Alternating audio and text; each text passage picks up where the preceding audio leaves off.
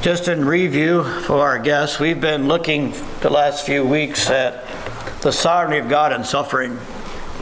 And we all go through suffering. As I've shared with the folks, if you haven't lived long enough. It's inevitable that you will. We've discovered in God's Word that God does use and plan evil to accomplish His will among men. Nixon's testimony, what's happened in the Philippines, kind of illustrates that as well. But I'd like you to turn to Isaiah just for a moment and see what Isaiah has to say about that as well. Isaiah 14:24. Isaiah 14, verse 24 and verse 27. The Lord of hosts has sworn, saying, surely, as I have thought, so it shall come to pass. And as I have purposed, so it shall stand. Verse 27. For the Lord of hosts has purposed. Who can annul it? His hand is stretched out, and who will turn it back? I think those verses are very obvious, that when God determines something, there's nothing that's going to change it. I admit I cannot comprehend the sovereignty of God. But nevertheless, God has determined everything that takes place. We're going to develop that a little bit more as we go along this morning, but God's planned it. Nothing can change it. Because ultimately there is good behind it. There's nothing good or evil, whether it be in events or people, that God does not ordain. The question may come to mind, and it has. Why does a good God use so much evil? Well, if there was no suffering, man would never take the seriousness of sin. He would continue to do what he's doing even in our suffering. He wants to redefine it. He wants to blame it on something else. Man has a terrible time admitting that we are in the jam that we're in because our sin got us here. All evil and suffering is a result of the sin curse. In order for a man to come to a saving knowledge of Christ, he must acknowledge that he is a sinner before a holy God. And man ignores or redefines our sinfulness. That was addressed in our Bible study this morning with the homosexual issue, alcoholism, drugs, all these things. We blame it on somebody else, or we just don't call it sin anymore. And God's Word is clear. Even in Job's trial, were the result of the sin curse, and Job's friends even accused him of some sin that he must have done to cause these things to happen.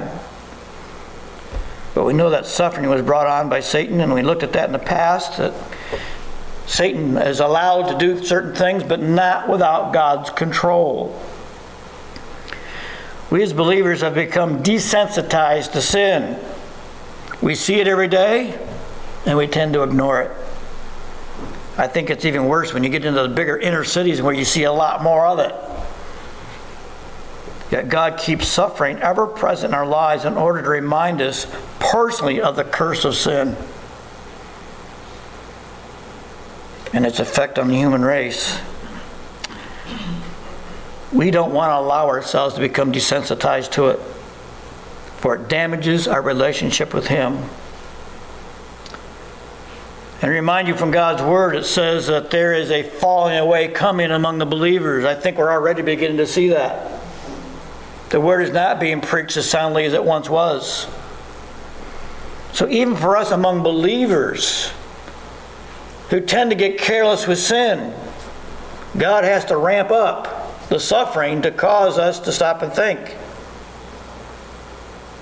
We have an advantage over the world because we can realize the consequences of what's taking place in my life, if we're honest with ourselves in some respects, is because of my sin.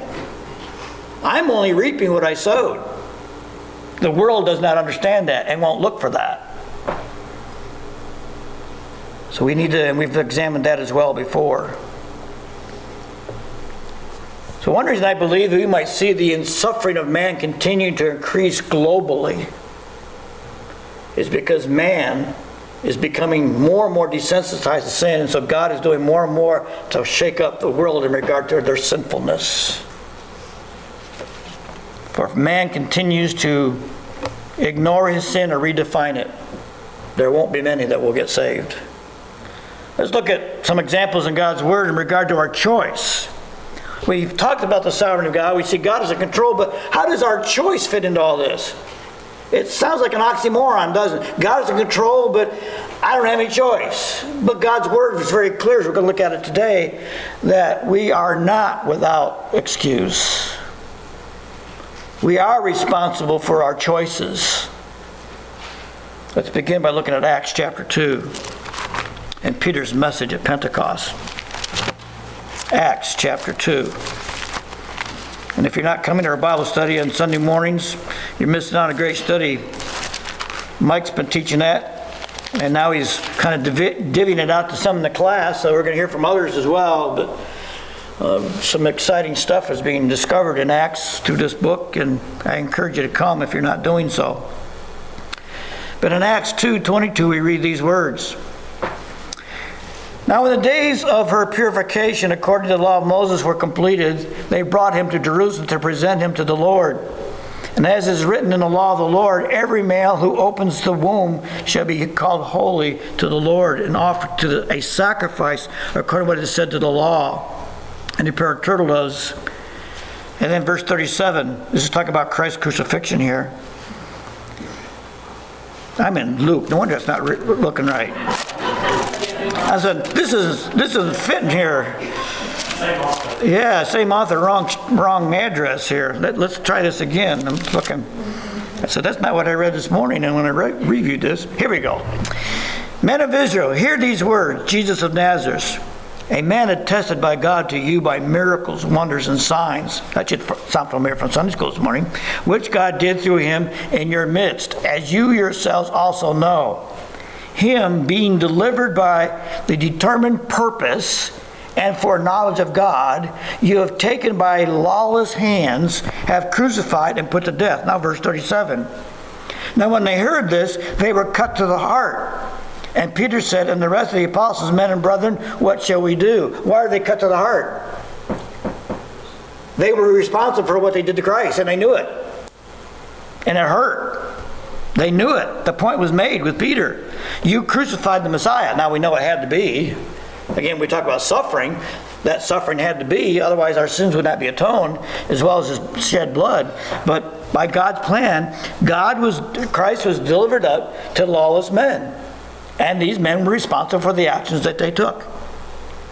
Let's look at another one in Matthew chapter 26 in regard to Judas.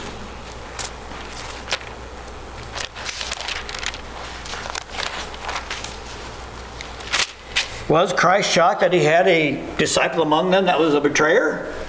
Well, we know not. 26 verse 20. When the evening had come, he sat down with the 12, and now as they were eating, he said, as surely as I say to you, one of you will betray me. And they were exceedingly sorrowful, and each one of them began to say, Lord, is it I? And he answered and said, he who dipped his hand with me in the dish will betray me. And the Son of Man indeed goes just as it is written of him, but woe to that man by whom the Son of Man is betrayed. It would have been good for that man if he had not been born. It was Judas' choice to betray the Savior. And the Lord knew about that. And in John chapter 6, we find that stated, John 6:64. Make it further clear.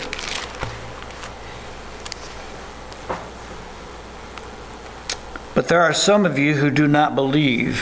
For Jesus knew from the beginning who would not believe and who would betray him.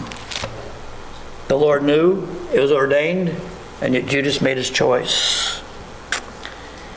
In Acts chapter 4, just another illustration, Peter and John are in prison. And it states here that this was predestined by God. Acts 4, 24 through 28. So when they heard that, they raised their voice to God with one accord and said, Lord, you are God, who made heaven and earth, the sea, and all that is in them. who by the mouth of your servant David had said, why did the nations rage and the people plot vain things? The kings took their stand, and the rulers were gathered together against the Lord, against his Christ. For truly against your holy servant Jesus, whom you anointed, both Herod and Pontius Pilate, with the Gentiles and the people of Israel were gathered together, to do whatever your hand and your purpose determined before to be done. The politicians had gathered together, and we find here that it was all ordained by God, even though the politicians made these choices. So our practical application here is clear that man is responsible for his decisions. And these decisions, too, are foreordained by God. We have a God-given ability to choose, and we're the only creature on the earth that has that ability. Psalm 32 even challenges us not to make dumb mistakes. He equates us to an animal here. Psalm 32, 8 through 11.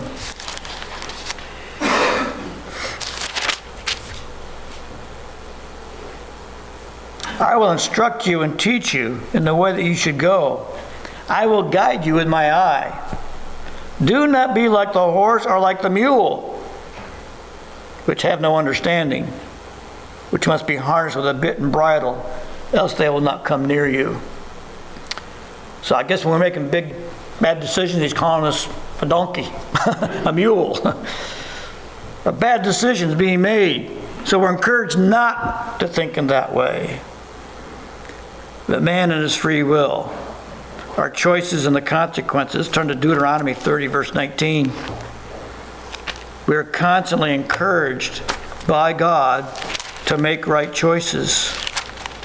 And while you're turning there, I just want to remind us again, why does God want us to make right choices?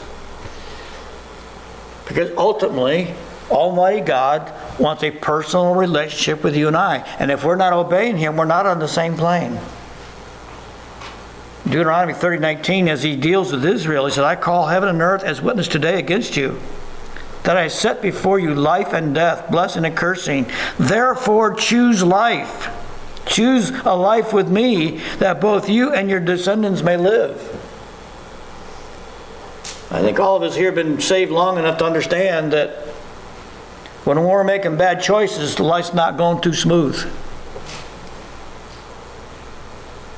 And we want to blame our spouse, we want to blame our children, we want to blame our job, we want to blame that vehicle, we want to blame all kinds of things why life is not going smoothly.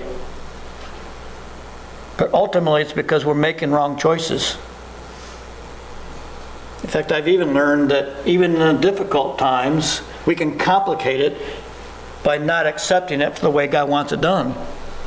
It's a wrong choice. We try to reason why God would allow this to happen. Let's look at what I consider a great man under some very difficult situations as they're going into the promised land, Joshua. Joshua, chapter 24. Joshua set a very good example for his people. Verses 14 and 15. And we know that Joshua was the selected leader to follow Moses, to lead the people into the promised land. Now therefore, fear the Lord. Serve Him in sincerity and in truth. And put away the gods of which your fathers served on the other side of the river and in Egypt. Serve the Lord. And if it seems evil to you to serve the Lord, choose for yourselves this day whom you will serve, whether the gods which your fathers served that were on the other side of the river, or the gods of the Amorites in whose land you dwell. But as for me and my house, we will serve the Lord. Clearly, he's presenting to them a choice. You can continue to worship those Egyptian gods, which they had at least 30.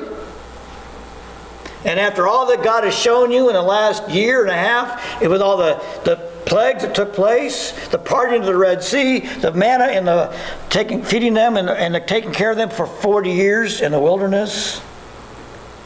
Now to me, it seems like a no-brainer. I'm going to worship the God that's taken care of me and displayed Himself. But still, Joshua has made a choice and encouraged the people to make the choice. Because even in God's sovereignty, He expects us to make the right choices. Proverbs chapter 1, and this is a great book, Proverbs chapter 1. Very practical book. Little practical tidbits here and there. It's not always organized well. I've put together a study where I've kind of organized some of these thoughts. So if you want to find a particular verse in Proverbs on a particular subject, you can find it. I haven't got it organized and printed up yet, but for myself I needed it. But Proverbs 1:29 says, because they hated knowledge and did not choose the fear of the Lord. Now, this fear is not talking about being afraid of a monster. This fear is talking about a love and respect for God, an affection for Him.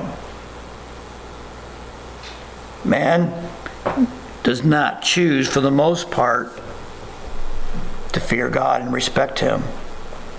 Same book, chapter 3, verse 31, says, do not choose a violent life. In fact, in Mike's class this morning, what are some things that we as Christians need to resist? Violence is another one that we need to resist. Our world is full of it. And not just what's going on over there in the Middle East, a lot of wars going on right now, but how much of our television programs do we watch are full of violence? The ones that are at the theaters, the ones that make the big bucks, are the ones that are full of violence. We thrive on it.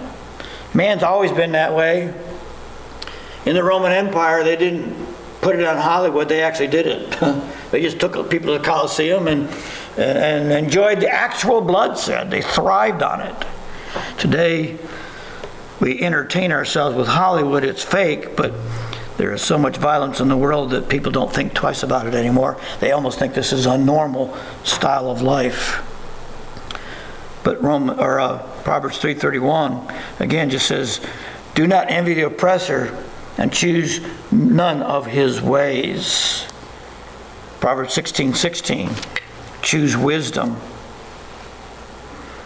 How much better to get wisdom than gold, and to get understanding is to be chosen rather than silver. Now, if you study the book of Proverbs, you'll notice that there's 3 key words in this book. The 3 key words are knowledge, understanding, and wisdom. And I want to take a moment to explain how these things fit in our own lives when it comes to our choices. Somebody's taken the time, and I don't know how they do this, but we make something like 3,000 decisions every day, from the time we wake up to the time we go to bed at night. Most of them we don't even think about. We don't stop to think about what cereal we're going to eat this morning or whether we're going to drink coffee or not. We just do it. But they're choices, nevertheless. But that's what the knowledge is. We take in knowledge every day in a variety of ways. What the understanding is we need to begin, and we do this. Again, we don't stop to think about it, but we do. We begin to sort out this knowledge. Hopefully, we're sorting out based on the principles that we know from this book. Again, like we were talking in our Bible study this morning, why have we chosen to believe that homosexuality is wrong? Just because of the facts that it's not good? No, our understanding is, the discernment is, we believe it's wrong because God's Word says it is. And so every decision we make needs to be based on biblical principles to help us sort it out. Now, there is no biblical principle as to what kind of coffee you were going to drink this morning. So there is somewhat of a limit there. But when it comes to moral decisions, God's Word is perfectly clear. There is no debate.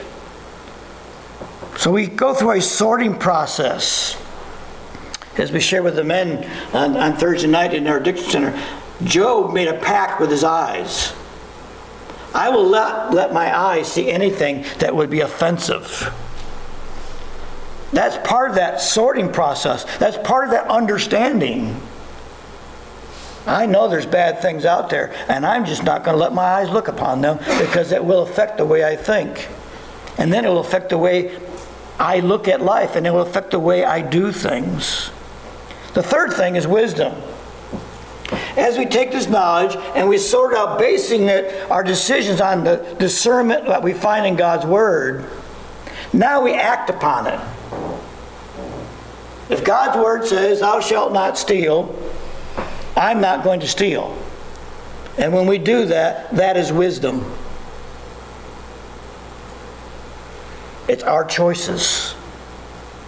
The choice we need to be making is, do I want the Word of God to be my guide so I can make better choices? And in God's sovereign design, He allows these things to come into our lives. If we make bad decisions, God's going to help us reroute our decisions. He's a loving God. He will chastise us, as we've already looked at in a previous message. God will chastise us to help motivate us to make the right choices. And I believe from those circumstances, God intends for them to be extremely big teaching moments in our lives. I've been teaching that to our parents in our parenting class, that sometimes, and if you raise kids, you know what I'm talking about. How many times did your children disobey at a convenient time? They seem to pick a moment that's just not convenient. But who ordained that timing? God did. So what better we be doing as a parent? We better be taking the time to take that teachable moment to help our children make the right choices based on that. Now, I got to admit, as a parent, my kids never did their things on schedule or convenient. But why would I get upset? Because I was being inconvenienced. Because at that point in time, I got to admit, it was all about me and not about my child.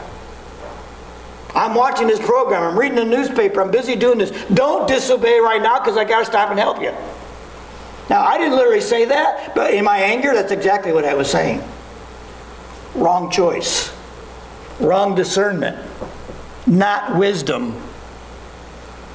But by God's design, His timing, that was the most appropriate time to teach my child, because He ordained it for that time. It may not have done me much good, but it would have done my child a great deal if I had disciplined him at that moment by God's design. So we need to look at the things that come into our lives, the challenges that come. They're there by God's design, and it's perfect timing. And we need to see it as such. Isaiah 56:4, which should be our ultimate goal. Isaiah 56:4.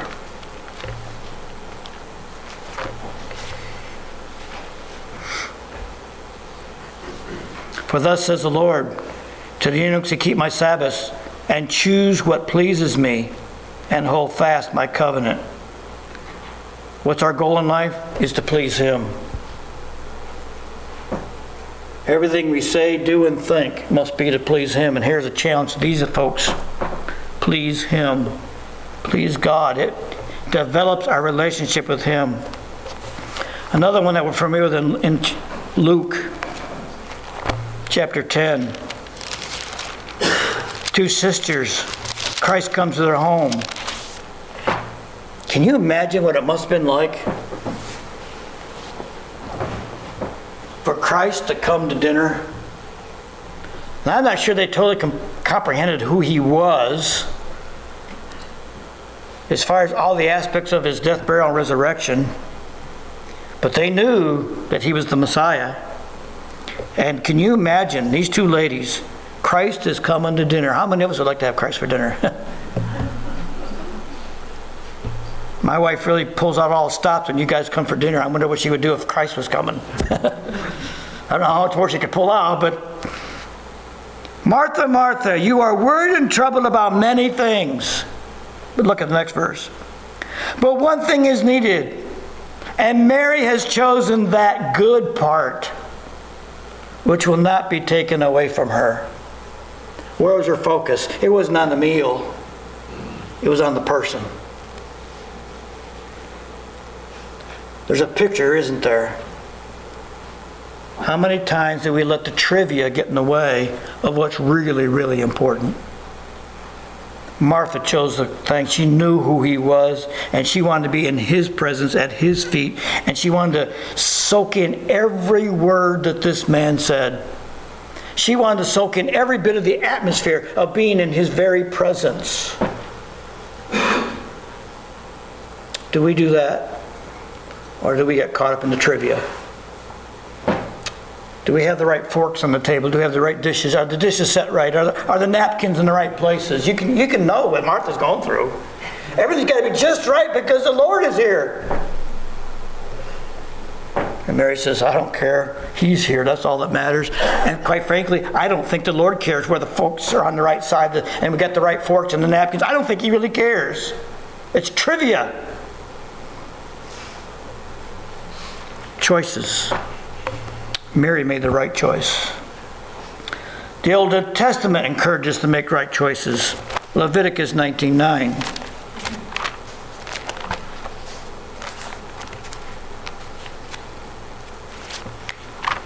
Leviticus 19:9. Do not turn to idols, nor make yourselves molded gods. I am the Lord your God. Now, probably most of us here have never had that problem, have we? And this, perhaps, if you come from the Catholic background, the image of Mary and so on might have been an issue. But most of us probably have not come from a background where we bow down to images. But how many of us have idols? It's not just an image, is it? An idol is anything that we love more than God. And what could that be? Number of things. It can be our job. It can be our position on our job. It could be a material thing. It could be our spouse. It could be our children. It could be anything that we put that is more important than God, such as Mary. What was Martha's idol? Doing the dinner right. Now, it seems simple, but her focus is not where it should have been. We as Christians need to be constantly examining ourselves. What is hindering me from loving God more than anything? Because again, our key verse in this church, Mark 12:30, thou shalt love the Lord thy God with all thy heart, with all thy soul, with all thy mind, with all thy strength. That must be our number one priority in life. And anything that gets in the way of that is an idol. In fact, you've heard me say, and I believe it, most of us would agree. My biggest idol in my life is me. I want what I want, and when I want it and how I want it. And if I don't, I'm going to get mad, and I'm going to pout, and I'm going to take it out on you. I'm going to try to manipulate you to bow down and give me what I want. That's what we do when we get mad at each other in our marriages. We wouldn't want to admit that, but that's what we're doing. In Joshua, we won't turn there to that one, but we looked at some verses there, but don't choose folly. In other words, don't choose the things that are so unimportant in life. There are too many things that we put too much emphasis on that really don't matter. And they get us into trouble. There are consequences to our sin. Let's turn to Galatians chapter 5. We're going to look at this passage probably just about every week when we look at this, because when it comes to our choices and our sovereignty of God, we need to understand how this all fits. God's word is very clear. Because I am my own worst enemy, because I am my worst idol, I'm going to make bad decisions. But in God's sovereignty, He's going to do everything He can to challenge me to overcome those things. And in Galatians chapter 5, verse 19, we read, now the works of the flesh are evident, which are adultery, fornication, uncleanness, lewdness, idolatry, sorcery, hatred, contentions, jealousy, outbursts of wrath, selfish ambitions, dissensions, heresies, envy, murders, drunkenness, revelries, and the like, of which I tell you beforehand, just as I told you in the time past, that those who practice such things, in other words, this is their lifestyle, they live for that, such things will not inherit the kingdom of God. Now he said, well, I don't have any problem with adultery and fornication and uncleanness and lewdness, but do we have a problem with idolatry? Even sorcery. We may not have a problem, but what about hatred? What about contentions? An outburst of wrath? Is there any of us that can say, I've never been there with that? The consequences of our sin. But he doesn't stop there. I want us to look at verse 22, 23. If we make the right choices, we get the fruit of the Spirit. Now, I'll back it up. We don't get the fruit of the Spirit. We have the fruit of the Spirit. From the day we say, Lord, save me, I'm a sinner. The fruit is there. But the fruit develops. It becomes uncovered. Sin buries it. We don't enjoy it. But when we keep confessing the sin and dealing with it, that fruit of the Spirit is love, joy, peace, long-suffering, kindness, goodness, faithfulness, gentleness, self-control. Against such there is no law. Remember the last time you took care of a sin issue? That burden was just gone, and there was a sense of peace. You're allowing that fruit of the Spirit to develop. And again, I remind you, it's not a fact that we don't have to work on, well, this week I'm working on God. I want to work on getting that spirit of love. And this week I'll get that. And next week I'll work on the spirit of joy. No, the fruit of the Spirit is singular. We have all of them at the same time. And it's our choice as to what we're going to enjoy. The New Testament encourages us to make right choices. Walk in the light and not in the darkness. 1 John chapter 5. Or 1 John chapter 1, verse 5.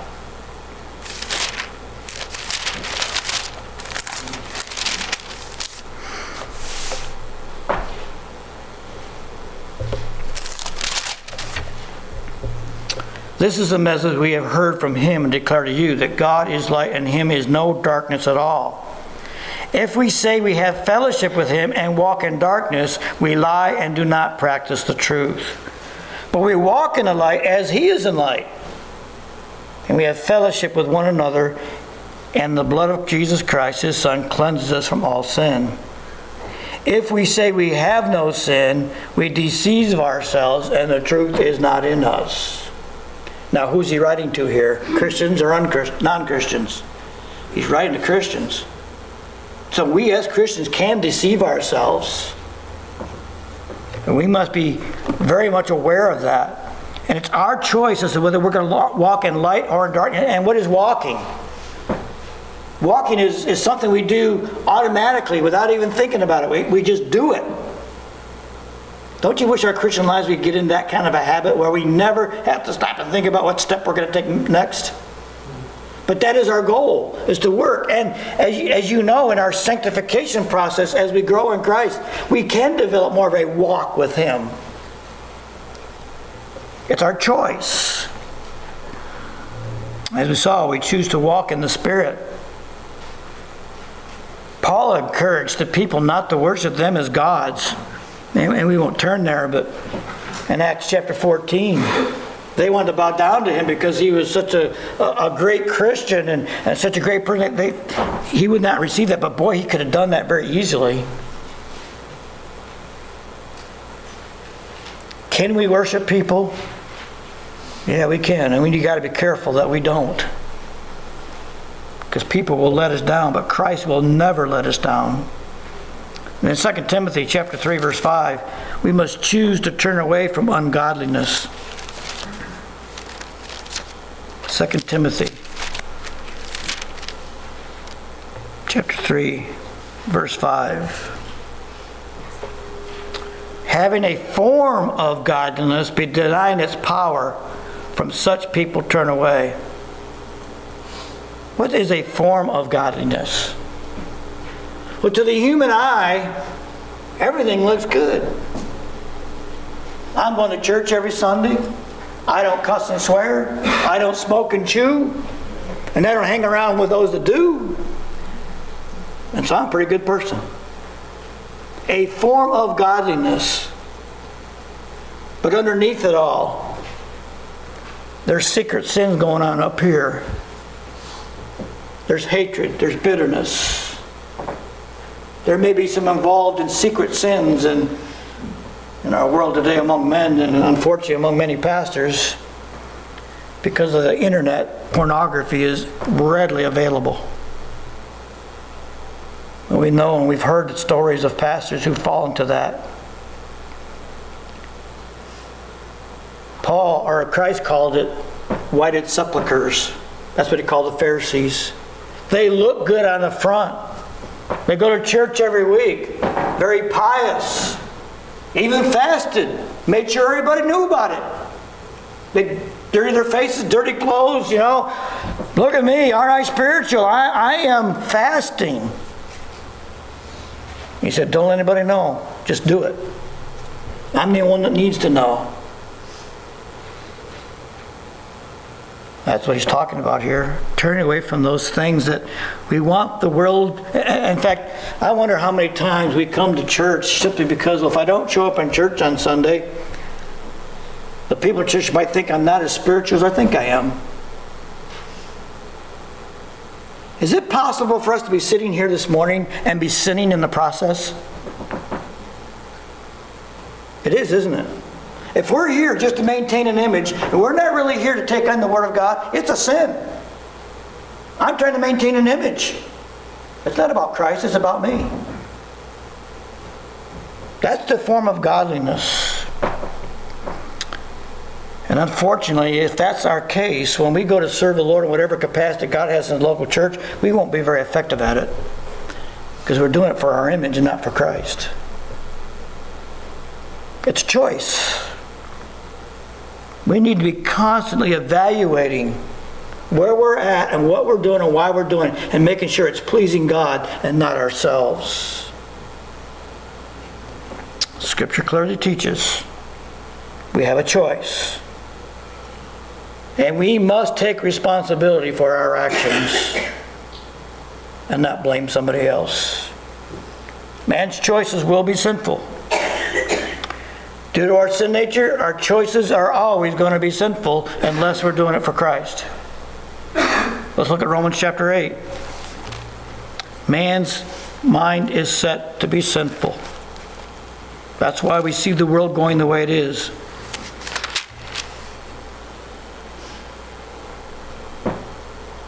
Now, what's amazing, as we saw with Nixon's testimony, now this was a natural disaster that somehow God used to challenge people to turn to the Word. Obviously, in fact, for our guests here, they've named their church after our church, Galilean Baptist. But obviously in that community, those people knew that if there is help and it's going to come from God, it's going to come from this church. And that's why they have all these new Bible studies. That's why they have these prayer things going on.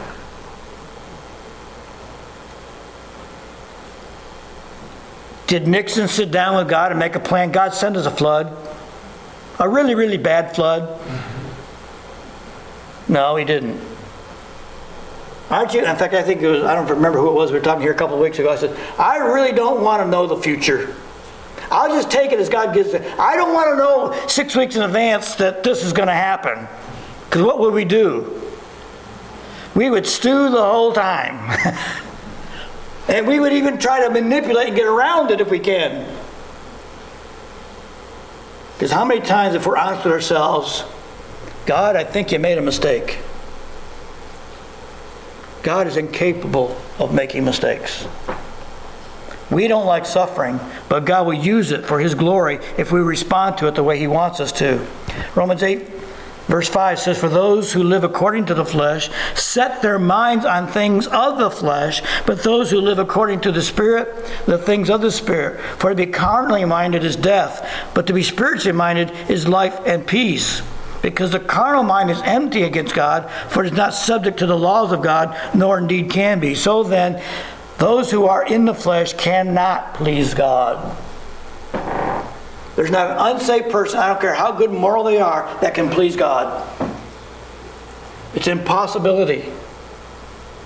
Man is set on that. In fact, Vonda shared with us Wednesday, her grandson who goes to I forget what high school here in Marion County. The English teacher challenged the kids with this. You bring me a Bible, and I will show you how Satan is smarter than God. Now, where'd that come from? The mindset.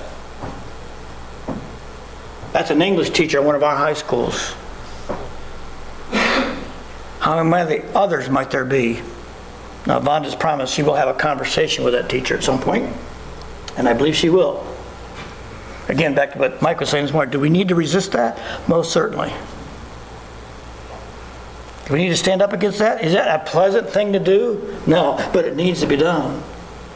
But that's the mindset, just a simple thing in our own community, how the mindset is set to be sinful. We are greatly influenced by a world that is saturated with the temptations designed by Satan. John chapter 8:44. John 8:44. You are of your father the devil, and the desires of your father who you want to do. He was a murderer from the beginning and does not stand in the truth because there is no truth in him.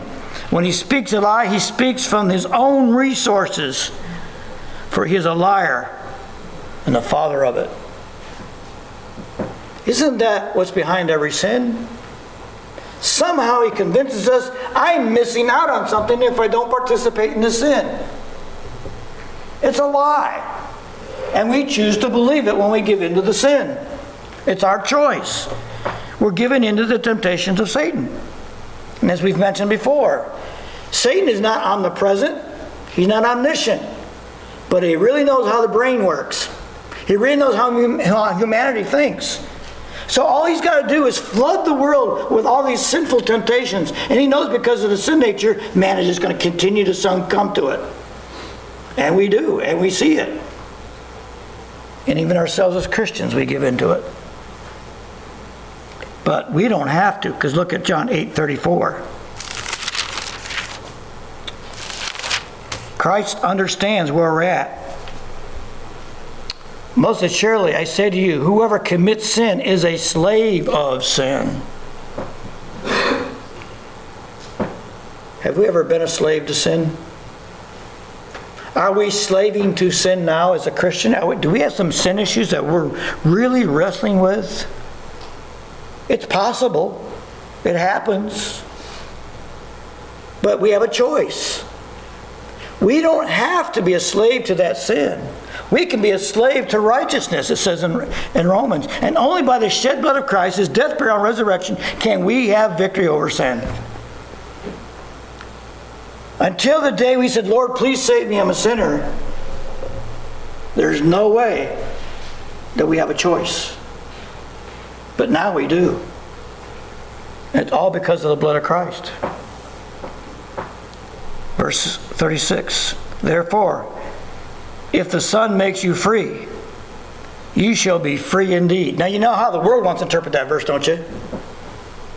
I'm free to do whatever I want. Yeah, that's true.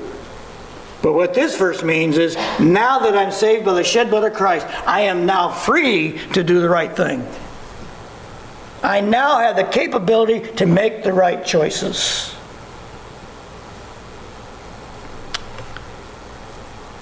For we choose to be for or against Christ. Titus 1.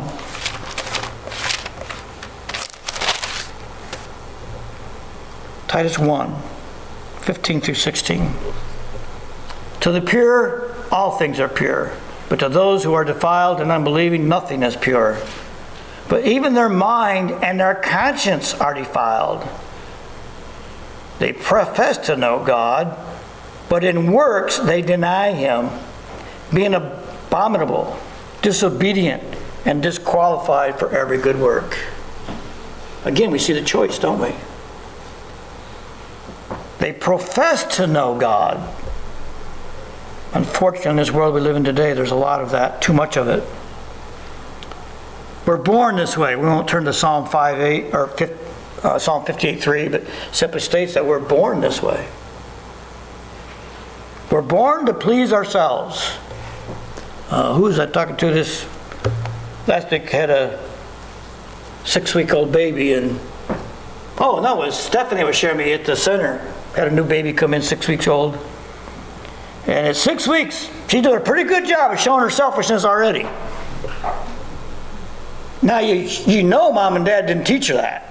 I mean, how many of you raised kids, and how many of you taught your kids how to do something wrong because you didn't want your kids to be any different than the other kids on the street? Where did they learn that sin? It was inborn. From the time they were conceived. Guaranteed we're going to sin. It's inevitable. So how do we make the right choices? Again, the sovereignty of God. I don't understand it, but we got to believe it because the Scripture says so. John 6:44.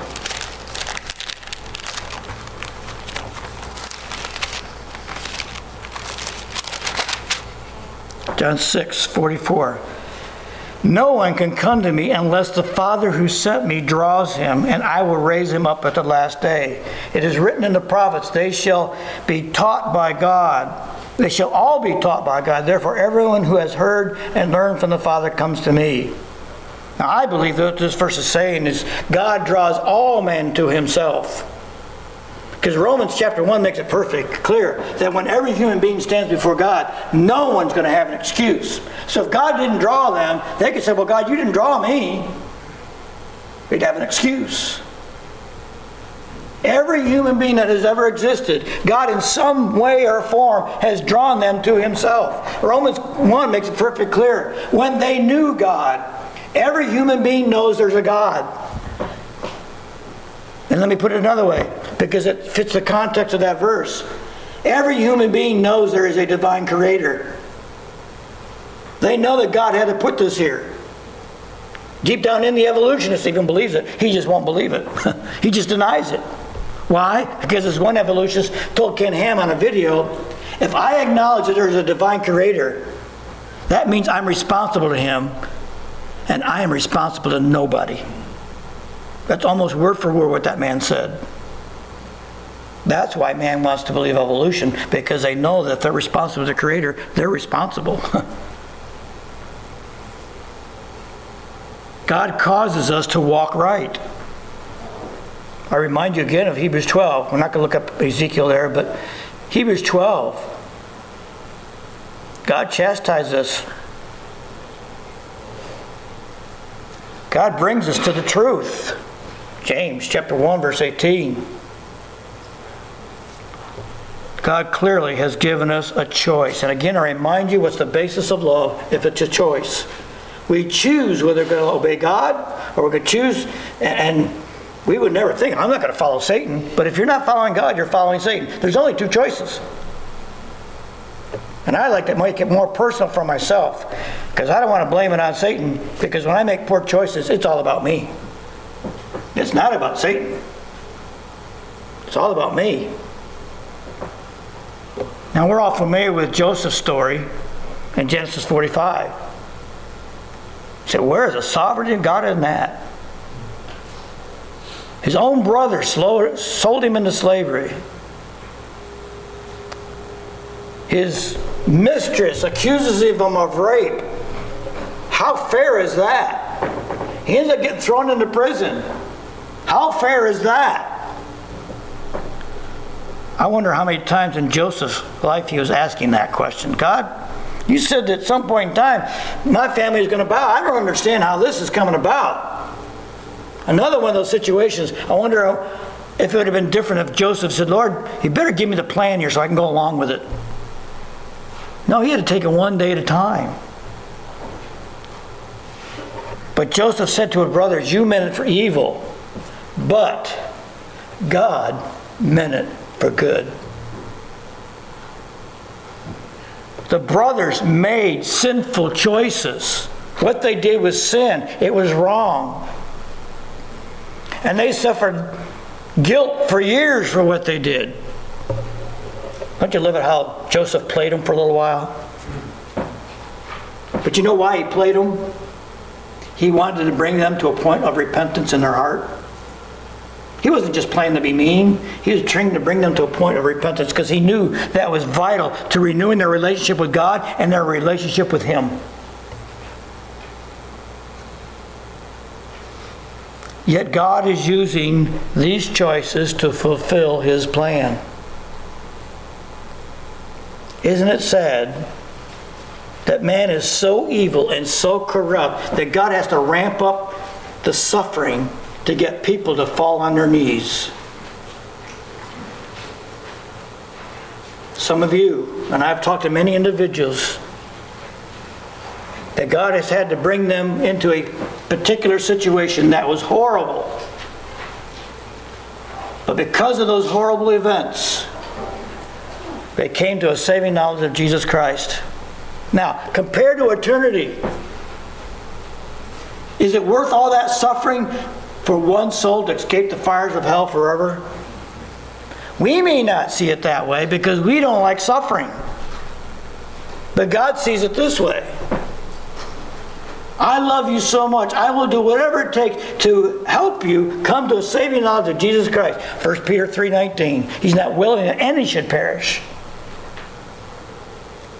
Even at that, unfortunately, the majority of mankind is still going to go to hell. But everyone that goes there will be because of their choice. And those of us that are going to glory, it's because God enabled us and drew us to Him and enabled us to make that right choice. And today we need to be thanking God for that. In God's sovereignty, even though we can't comprehend, and I can't, I don't even try anymore. How does God's sovereignty and all these things and my choice fit together? I have a little pea brain, I can't figure it out. But my God's big enough to know it, and that's all that matters to me. And I trust Him to be my sovereign God. So even though we may not comprehend how it all fits together, we have a choice in how we think and how we believe. And due to the fact that we're born with a sin nature, the only choice that we can make is sinful until we get saved. But God desires our relationship to be very, very special. And through these trials and these sufferings that He sends in lives, it is to push us closer to Him and draw us closer to Him. Now, if you and I find ourselves drifting away from God because of the suffering, whose fault is it? It's not God's. We are not responding to the suffering the way God wants us to. What's a child do when they're hurt? And those of you mothers, you know, don't they? They run into mommy's lap and they want to be cuddled. They're hurt. They're suffering. Do we do that with God? The first thing we want to do is run to God and crawl up in His lap and let Him put His arms around us and feel that security and know that He still loves us and He helps us with the pain? Does He understand our pain? Absolutely He does. And what better place to run? You ever had to submit a child to surgery? I never have, but there's some children, no doubt. And I've known children that have had multiple surgeries. I cannot imagine what it must be like for a parent to tell a child, not maybe this blunt, but we're going to have to cut you open. And it's going to hurt. And you're going to hurt for a few days afterwards. I hate to submit you to this, child, but I love you and I have to do this. Because for your health, this is what's best. Folks, our God is doing the same thing with us. I don't want to hurt you, but I know what's best for you. And I'm going to submit you to that. But I'm going to be there with you. And I'm going to support you in that pain. I'm not going to run away from you. I'm going to be there with you during that pain. And so we better be running to God with open arms and taking Him in. And so, Lord, I don't understand. But God, thank you for loving me. Thank you for helping me during this time of pain. And may I glorify you because you suffered for me so I can have the hope of eternal life. Thank you, God. Help me this side of eternity to do what I'm supposed to glorify you. That is my goal in life. And He will enable us to do that. And we will find peace in that suffering when we're doing it with Him instead of fighting Him on it. Let's pray. Father, You're an awesome God. We can't comprehend His sovereignty. But there's no doubt that it's there and it exists. And we cannot comprehend how our choices here just somehow fit into that.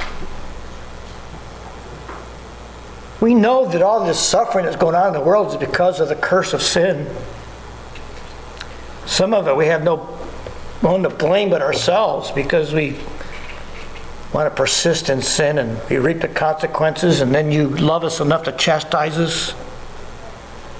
But God, we also understand that there's some things that take place that there's no sin involved, but it's part of your sanctification process in our lives to help develop our love and appreciation for who you are. And Father, many of us would have to admit that sometimes when we come out the other side of that suffering, we see you more clearly as a bigger God than we ever dreamed possible.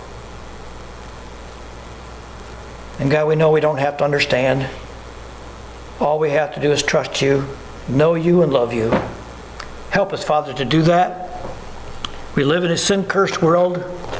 The suffering will never go away until that new heaven and that new earth is created. And oh God, how we long for that. But help us to be found faithful in these last days and endure the suffering as you endured for us. We might glorify you.